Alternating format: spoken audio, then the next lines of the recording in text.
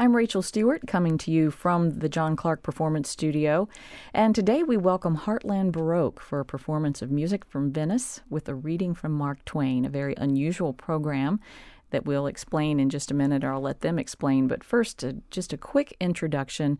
Heartland Baroque is made up of Marty Perry and David Wilson, who play Baroque violins, Keith Collins, who plays a dulcian, and we might get Keith or somebody to explain that in a minute.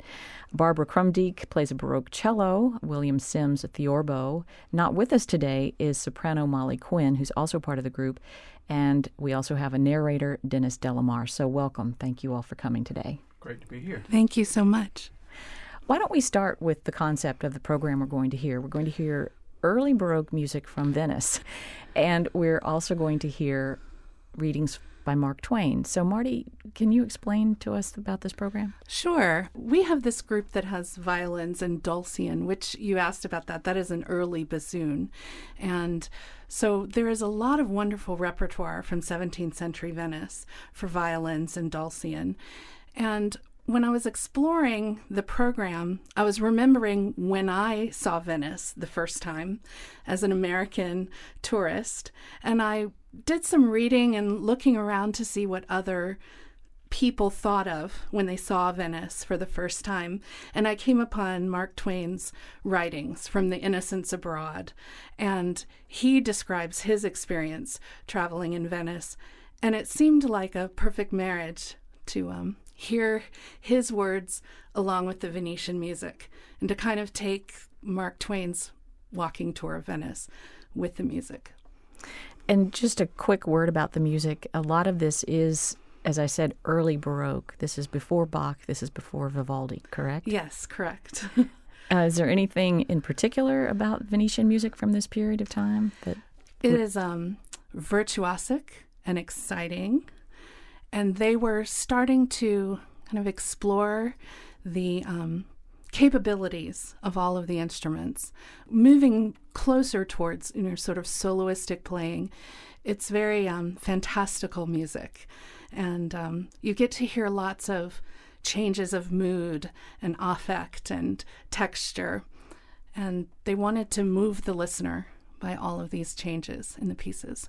Tell us a little bit about what we're about to hear, because you guys are going to play some music and then we're going to hear some Mark Twain. So how's this going to work? Well, we're going to give you a taste of what the program is going to be like. We are playing two selections by Giovanni Battista Fontana, a sonata number 14 for two violins, dulcian and continuo. And then we'll hear the words of Mark Twain.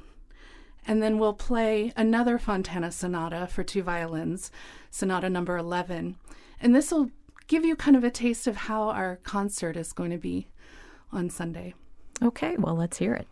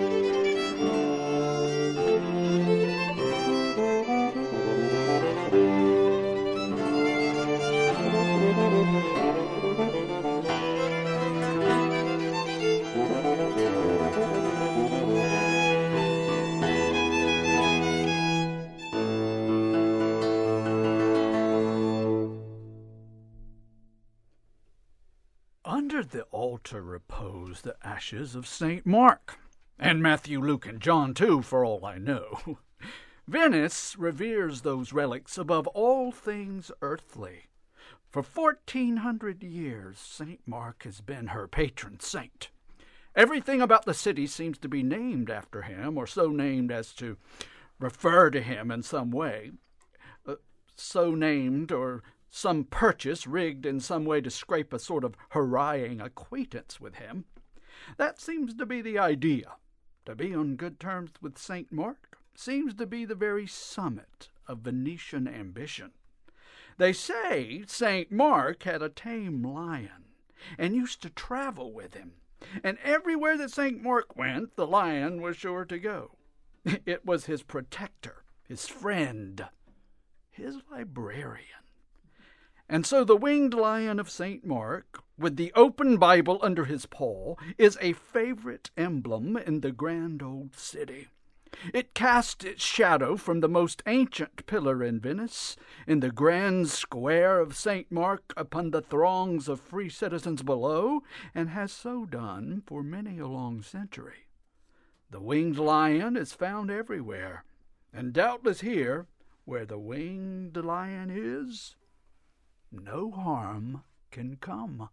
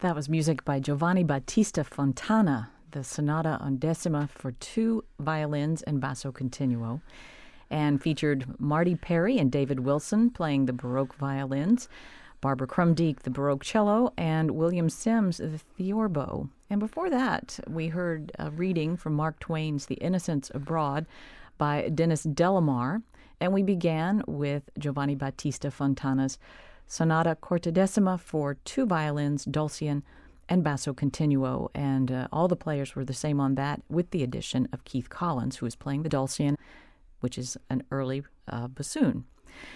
These are members of Heartland Baroque, and they've got a program that they are performing throughout the area called The Winged Lion and The Unremembered Sea, and this was a portion of it. It's music from Venice and the readings of Mark Twain. And Marty, that was great. Thank you so much. Thank you so much for having us today. Do you want to just tell us a little bit about where you'll be playing this program? And again, it's music from the Baroque era in Venice, mostly the early Baroque, correct? Yes, the 17th century. A lot of these pieces are written around 1630, 1650 era. And we'll be playing in Davidson at the St. Albans Episcopal Church as a part of the Music at St. Albans concert series at 3 o'clock on Sunday, September 23rd. We are also playing in Winston-Salem on Saturday evening, September 22nd at 7 p.m.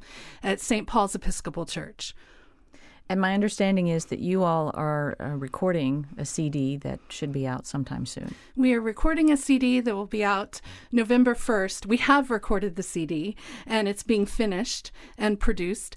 And it is called The Benevolent Monarch, and it has 17th century music of the Habsburgs, Bertolli, Schmelzer, Marini, some composers like that. Well, great. Well, thank you all for coming in today and being on this session of From the John Clark Performance Studio.